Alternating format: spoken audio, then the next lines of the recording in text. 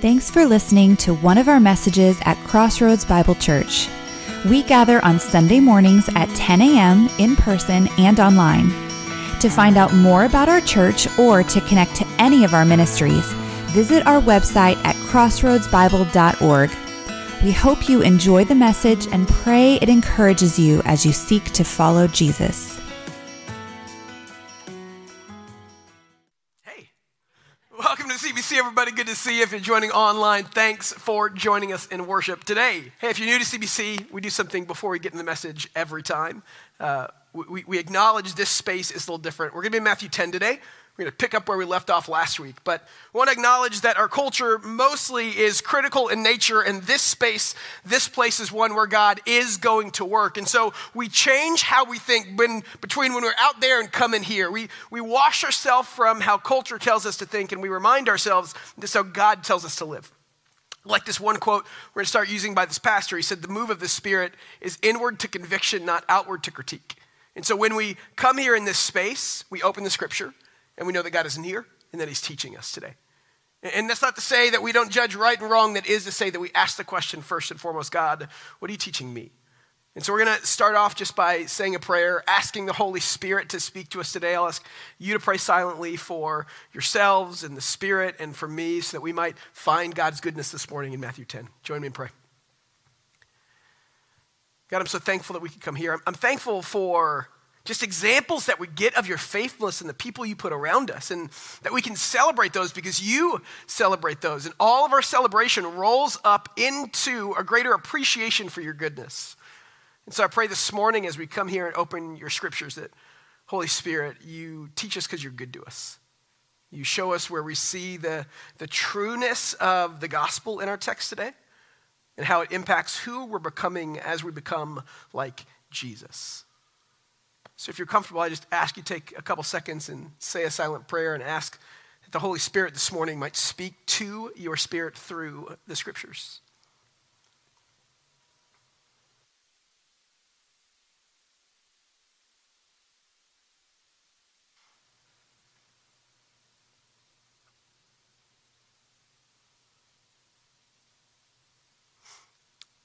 I ask you to pray for me, that God might use my preparation just to show you more of his gospel, to show you more of why he's good, to show you more today why we should fear him in a beautiful and holy way, to show you not a man and a message, but the goodness of God through the scriptures.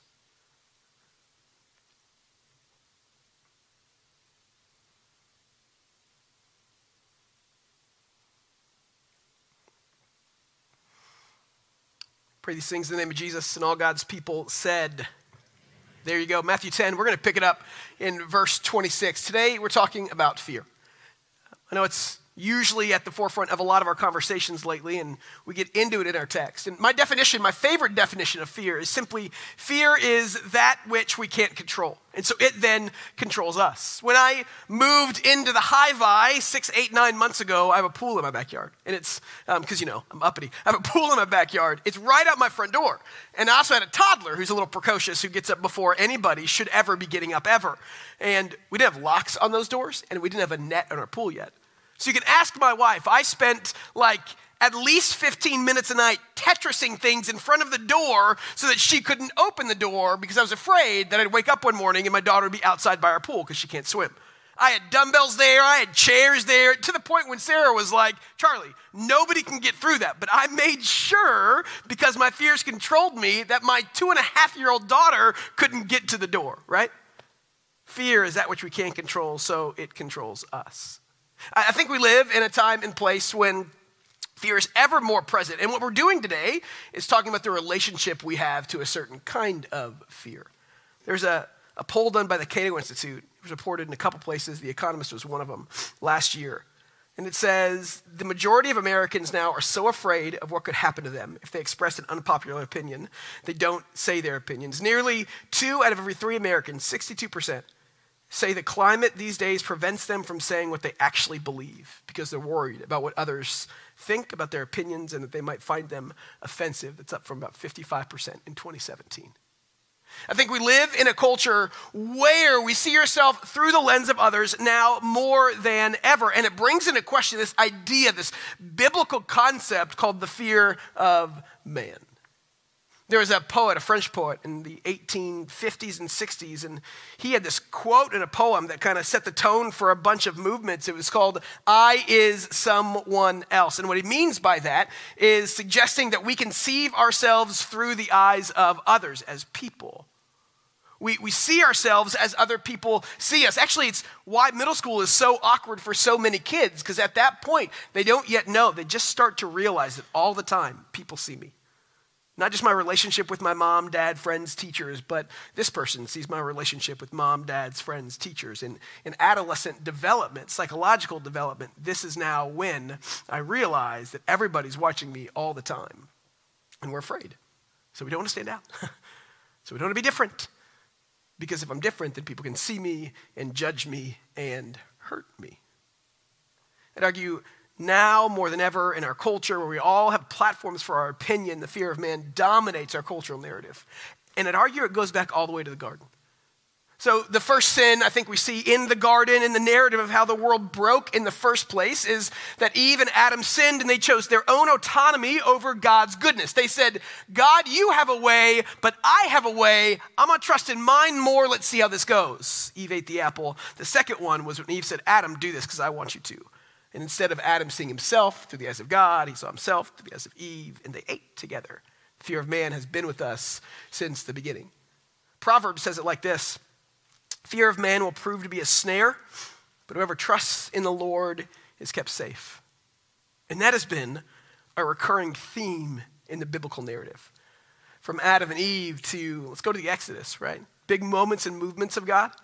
God delivers his people, 10 plagues. We're going to talk about Exodus a little bit this summer. 10 beautiful works of God's goodness over the Egyptian people. And they get on the bank of the Red Sea. And what do they say? They're coming for us. We should just go back. They're afraid of man, even though they saw the goodness of God. Fast forward, and they're walking, Numbers 12, the big story in the wilderness when they get to the land of milk and honey, the one that God promised, and they go in and they said, "Man, these guys are really big, and they're probably not going to like us. So let's just not be offensive. Let's not tell them we're here to take all the stuff they have." You fast forward to the King's period and even the United Kingdom and the divided kingdom, the rest of the OT story, and it's really just about Israel battling their desire to be seen by God and to be seen by the other nations around them. It's this fear of man that plagued them because they were afraid of what other people thought of them, how other people treated them, what other people could do to them. The Bible is a story about us confronting our fears and then asking the simple question, what controls us? Other people or God? That's our text today. In Matthew 10:26, it starts like this: "Do not be afraid of them, for nothing is hidden that will not be revealed, and nothing is secret that will not be made known." It starts with this phrase, "do not be afraid of them." In the Greek there, it leaves out a therefore in most English versions, and what therefore is to connect it to the passage above. So if you remember, last week we talked all about how people will not like you for your claims of Jesus, and it will be hard. And you'll be persecuted like I was persecuted. So then Jesus says, because of that, remember that you aren't to be afraid of them in the first place. And he juxtaposes right at the beginning their fear of what other people can think and do to them versus what God called them to do in the first place. One writer, I like how he put it, he said, "All experiences of the fear of man share at least one common feature. People are big. They have grown to idolatrous proportions in our lives. They control us. Since there's no room in our hearts to worship both God and people, whenever people are big, God is not. Therefore, the first task in escaping the snare of the fear of man is to know that God is awesome and glorious, not other people." Today, I want to walk through this text, and I want to point out a couple reasons why it's more important we fear God over man. Why it's more important that we're more afraid of God over afraid of others around us. And then what I want to do is talk about why the fear of God is different than the fear of man. And so the first thing Jesus says is nothing is hidden that will not be revealed. Nothing is secret that will not be made known. And this is a pretty common issue in the first century and ours. When you have a claim of knowing Jesus and people say you're wrong, you're worried. Because you're worried that maybe in the deep recesses of our mind, they're right and I'm wrong. There's a space telescope. All telescopes, I guess, are in space maybe. I don't know. I went to Bible college. There's a telescope that got launched into space called the James Webb Telescope. And as they were launching it, they said, this will show us the beginnings of our universe, we hope. And in the deep recesses of my brain, I'm thinking, I really hope this doesn't disprove like my idea of God, you know? I really hope that this doesn't unravel this thing that I believe so deeply in. Here's what fear does. When we're afraid of man, it limits our perspective. In that moment, I'm more afraid of what this telescope might show me than all the ways that God has shown me he's bigger, better than man, all throughout my life. And what we do is we come to this place when we make claims about Jesus that other people might not agree with. We come to this place where we put people in three camps. There's a 19th century Scottish Christian preacher named John Duncan. And he wrote about this thing called the trilemma. C.S. Lewis later adapted it. He said that Christ has either deceived mankind by conscious fraud, he himself was deluded or self-deceived, or he is divine. There's no getting around this trilemma. And so what we deal with is this idea that we're going to believe differently about Jesus. And what it comes down to is when they conflict with us, who's right and who's wrong. In that moment, what we choose to do is believe the perspective of man is greater than the perspective of God. It's hard because fear by nature limits our perspective. My wife and I watched a show this week. That's right, watched the whole show in 1 week. And we, short guys, there's a part of the show where there's somebody living in the attic. And my wife turns to me and said, this is my biggest fear. Maybe not biggest, this is a big fear of mine. I might have got that wrong. And I said, this is? Really? She's like, I'm just terrified somebody's in our attic. I said, I promise, nobody's in our attic. It's not finished. We have a fridge in the way. You can't even get up there. Look at our garage. I mean, there's no way somebody's in our attic. But she's watching this show, and because she has a fear of it, now it's a distinct possibility every time there's a noise, you know? It's what we do on staff here. About once a year, there's some bad things that happens in a church somewhere in our country. And we get scared, and we should be, by the way. But I call people together, and I say, look, there are 300,000 church gatherings every single weekend in America, and it's a tragedy that something bad happened at one. But let's not pretend like it happens to everyone every time. That doesn't mean we're not wise. It doesn't mean we don't take safety precautions. We do all those things. But what fear does is it changes our perspective from what is true to what we're afraid of. It lies to us. And so Jesus says in his addressing his disciples that nothing is hidden, that will not be revealed. What he means is, I'm going to tell you these things about the kingdom and what's true. They're going to disagree with you, but I promise in the end that I'm going to be right and they're going to be wrong. Do you know why? Because God's perspective is greater than the perspective of man. Don't forget that, even though your fear limits your perspective in the present. Philippians says it like this: though Jesus was God, he did not think of equality as God as something to be grasped. Instead, he gave up his privilege. He took the humble position of a slave, and he came as a human. Therefore, God elevated him to the place of the highest honor and gave him the name above all other names, that the name of Jesus, every knee should bow in heaven and on earth and under the earth, and every tongue declare that Jesus Christ is Lord, to the glory of the Father. What the scriptures tell us is that regardless of what you feel in the present, God's perspective is bigger, and this is how this ends. Jesus wins.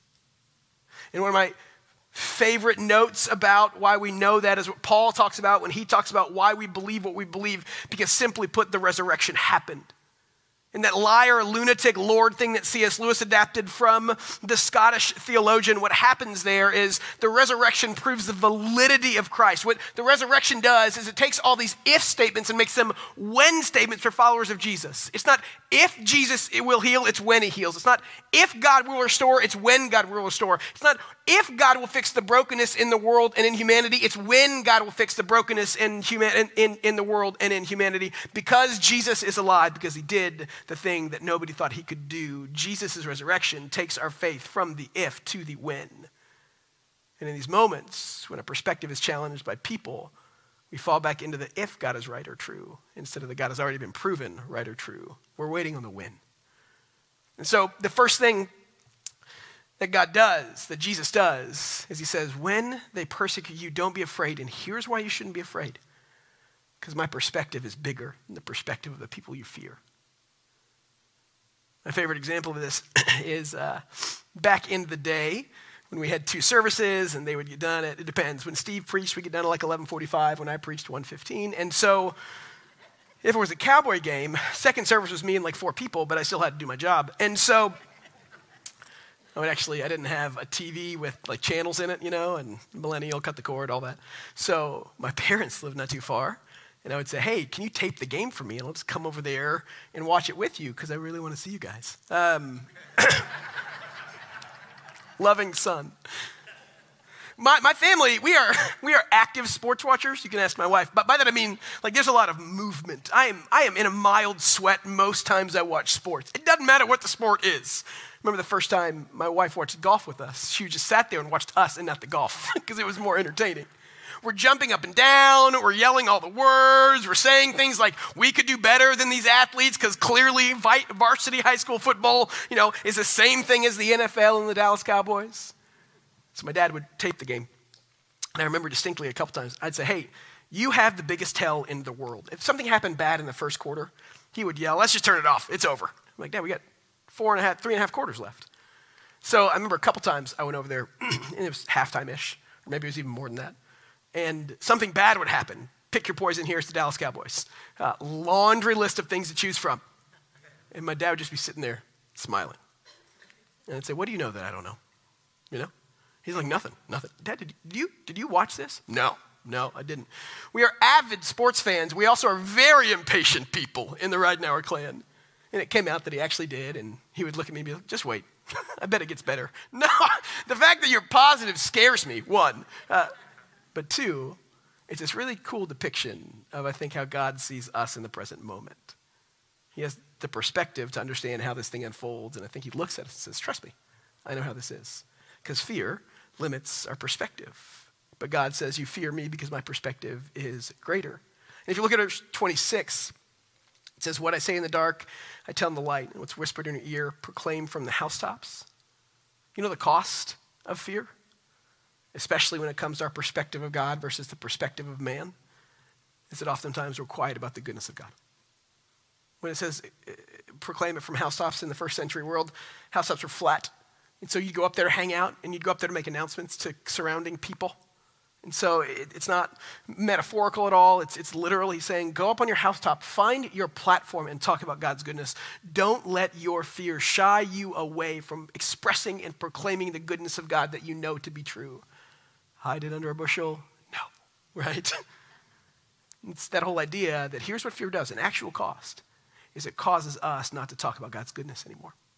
And so Jesus says, don't be afraid. Why? Because my perspective is greater. Don't let that be a cause for you not to talk about my goodness, my kingdom, my gospel to those that need my goodness, my kingdom, and my gospel.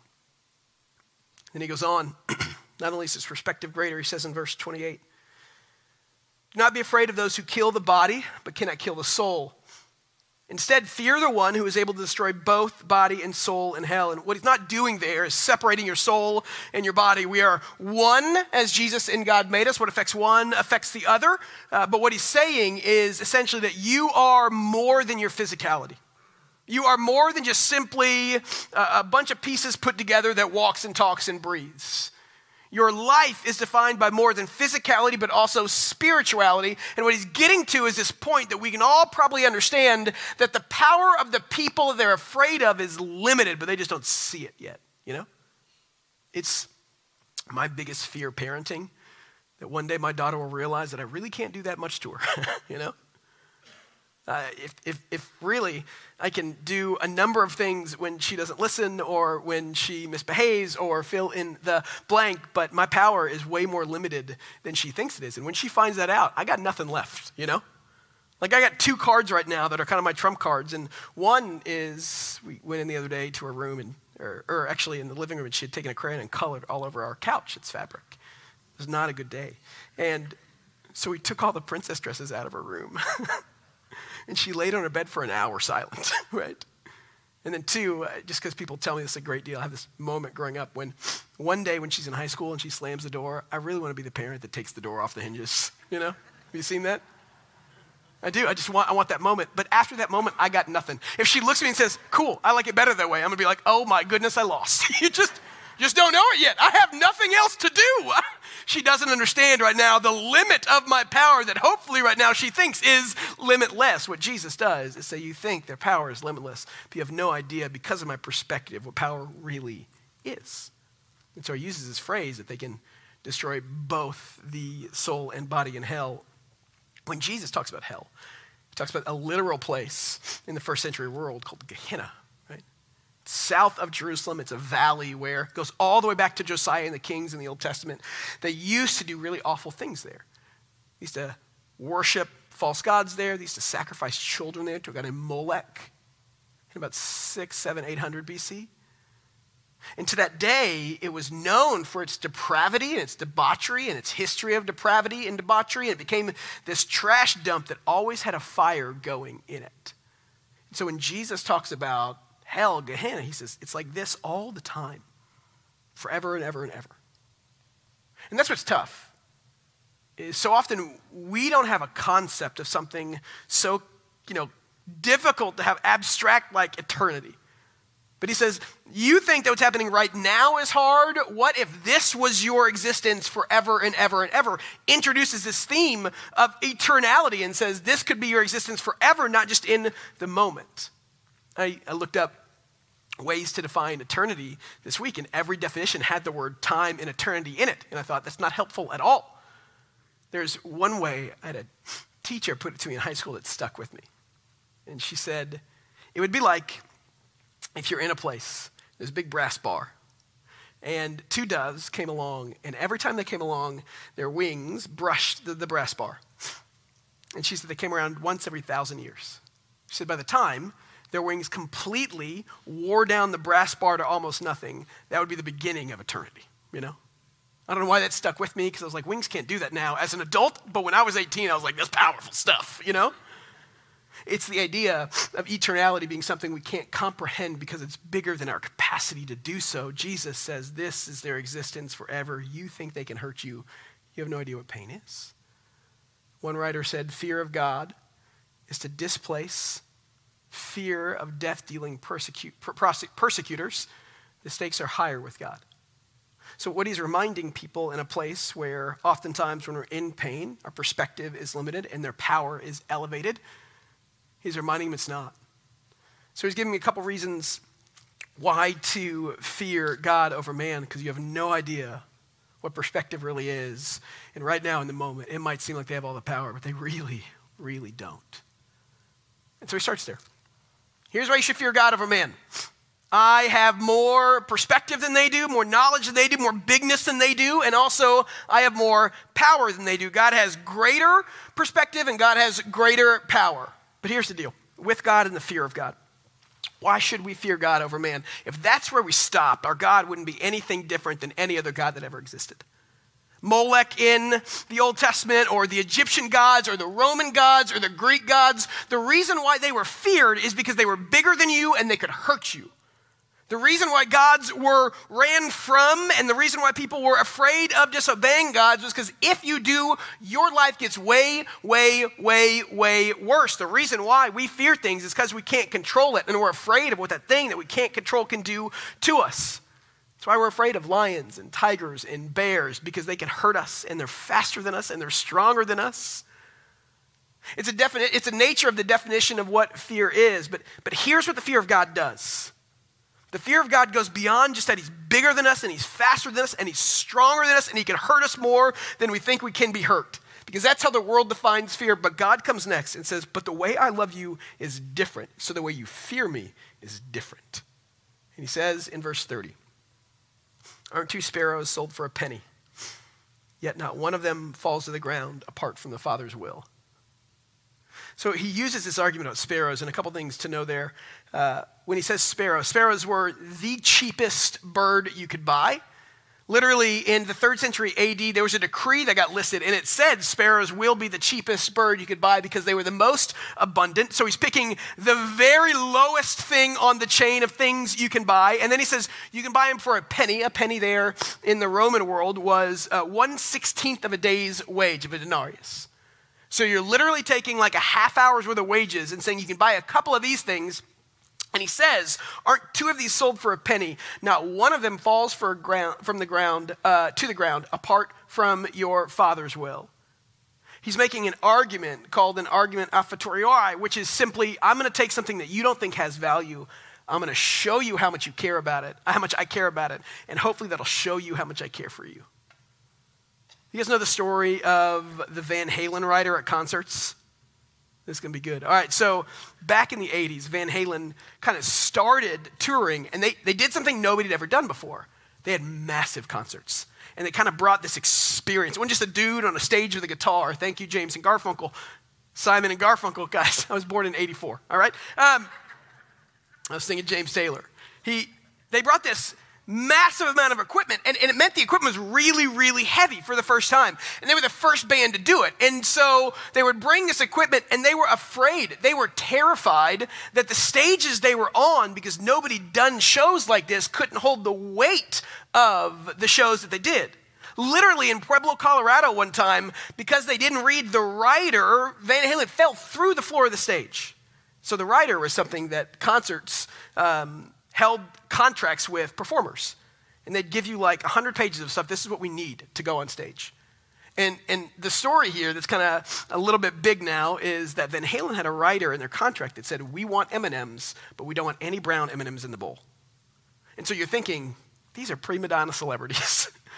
But what David Lee Roth did was, he said, we put that in there because we knew, he talked about in his book, we knew that if I walked by and saw brown M&Ms in my bowl, I knew they didn't read the rider, and I knew we were in trouble. He said, if there were no brown M&Ms in there, I knew they read the rest of it, and we weren't in trouble. And so they had this argument, basically the same thing. Like, if you cared about the M&Ms, you clearly care about our safety on stage. It had nothing to do with the M&Ms. God said, I care about the thing that you don't care about. What do you think that means when I talk about you, who I created in my image? Because when we're persecuted, we think that God isn't big, and we think God isn't powerful. And because of those things, we think that God doesn't care about us. Then he goes on, and he says, even all the hairs on your head are numbered. This verse is really interesting when you think about it. So you can say that this verse is alliterative, but I don't think it is. It's in the perfect tense, which essentially means that it's an ongoing thing. But like God knows how many hair on your head right now, and after you comb your hair, he'll know how many there are then. There's a record of it. I live with women. I have hair tumbleweeds in my bathroom just rolling around. I don't care about hairs on the head. I don't care at all. I'd rather not see it. It's not something that I give two thoughts to, but God says here, I know exactly how many you have ongoing. And some men here are like, so do I, 6, but it's getting better, you know? But no, he's making the case. Do you know how I made you? Do you have any idea how much I care? I was reading this week about the beauty of the human body, and I don't know much about it. And I read this week, it's fascinating, that do you know the eye has a separate immune system than the rest of the body? It's really beautiful. And why is because that if the eye's immune system was the same as the rest of the body's immune response to disease is heat and swelling. That does not go so well with sight. And so eyes have a whole different immune system that controls them because that's how God made us. If God cares so much about the little things, how much do you think he cares about everything else? Here's the point I think God is making. What if the thing that we feared more than anything else loved us more than anyone else? Think about that. Because so often, the way we think about fear is negative. The way we think about fear is to run from it because we're afraid. In his book, Fear and Trembling, Michael Reeves writes about the fear of God. He says this, it's the devil's work to promote a fear of God that makes people afraid of God such that they want to flee from God. The Spirit's work is exact the opposite, to produce in us a wonder fear that wins and draws us to God. I think when we talk about the fear of man and the fear of God, we have to start by saying they're fundamentally different. In the Old Testament, when it talks about fear, there's a few words that's used. One of them pretty consistently is trembling. And we see it in good and bad applications. Like in Isaiah 33, I think it is, there's a time when they're describing fear as a bad thing. It's God's relationship to sinners and how they'll be punished and persecuted. But then you see it used in a positive light, like in, I think it's Hosea 33, talking about how like they're afraid because God is so good to them.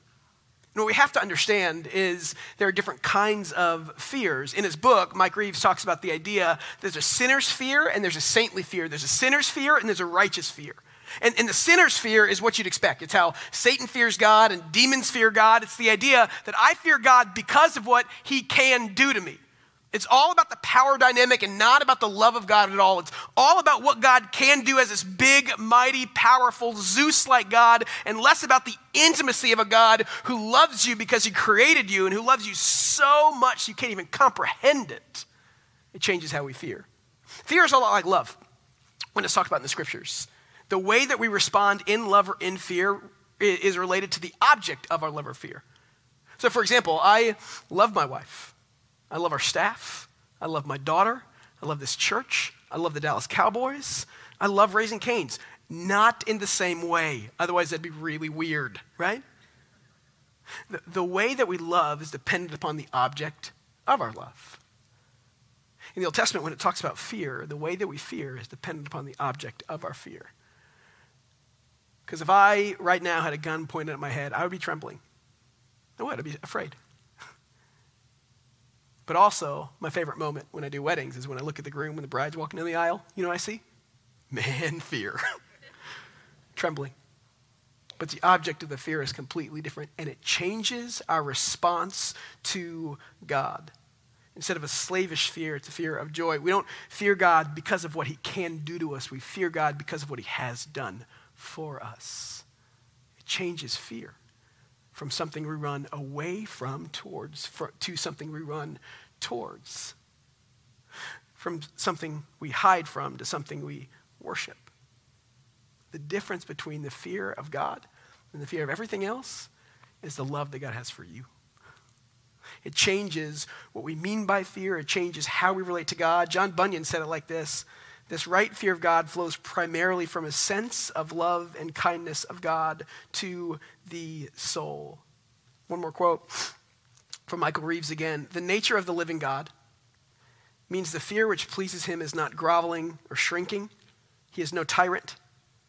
It is an ecstasy of love and joy that senses how overwhelmingly kind and magnificent, good and true God is, and that therefore leans on him in staggered praise and faith. When we fear God over man, our fear stops becoming something we run from, but something we run towards. The fear of God is greater than the fear of man because what we fear most loves us most. And that is a fundamental game changer. One takes away joy and one gives it. And so in that moment, when we're forced to choose between those things that we fear, man and God, man, it's not just because God is bigger and more powerful than man. Sure he is. But that definition of the fear of God is incomplete if we don't also filter our fear for God through the lens of love. Through a lens that causes us joy. Through a lens that causes us to say, I trust you completely because of what you have done for me. When we fear God over man, we don't do it just because of his power, but because of his powerful love for us. It's a game changer. And if we can remember, in those moments, it changes our decisions because one is beautiful and one is not. And so he says to his people, when you're persecuted, you're going to want to be afraid of what's hurting you. But remember who I am. Remember how big I am, how powerful I am, and remember more than anything else how much I love you. And might you tremble in my goodness. And so as we face persecution in our world, there's like we talked about last week, a rise in antagonism to the person and the ways of Jesus. I think there's 3 questions we ask ourselves every time we're confronted with something we're afraid of. 1, does it love you back?